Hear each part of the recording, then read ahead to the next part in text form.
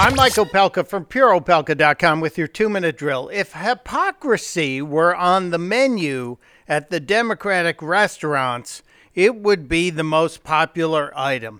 Let's go back to the confirmation hearings of Judge Kavanaugh to become Justice Kavanaugh.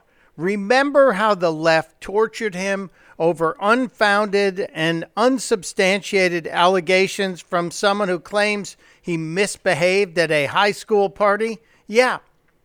People like Alyssa Milano demanded that the women who were testifying against Kavanaugh must be believed. And then came Joe Biden's accuser. Must she be believed, Alyssa Milano? I believe that even though we should believe women, that does not mean at the expense of not, giving men their due process. Kind of convenient now, isn't it? It's a Democrat, so you're suddenly all about due process. Here's more from Milano on Andy Cohen's radio show. I endorsed Joe Biden, and there have been accusations against Joe about a sexual assault.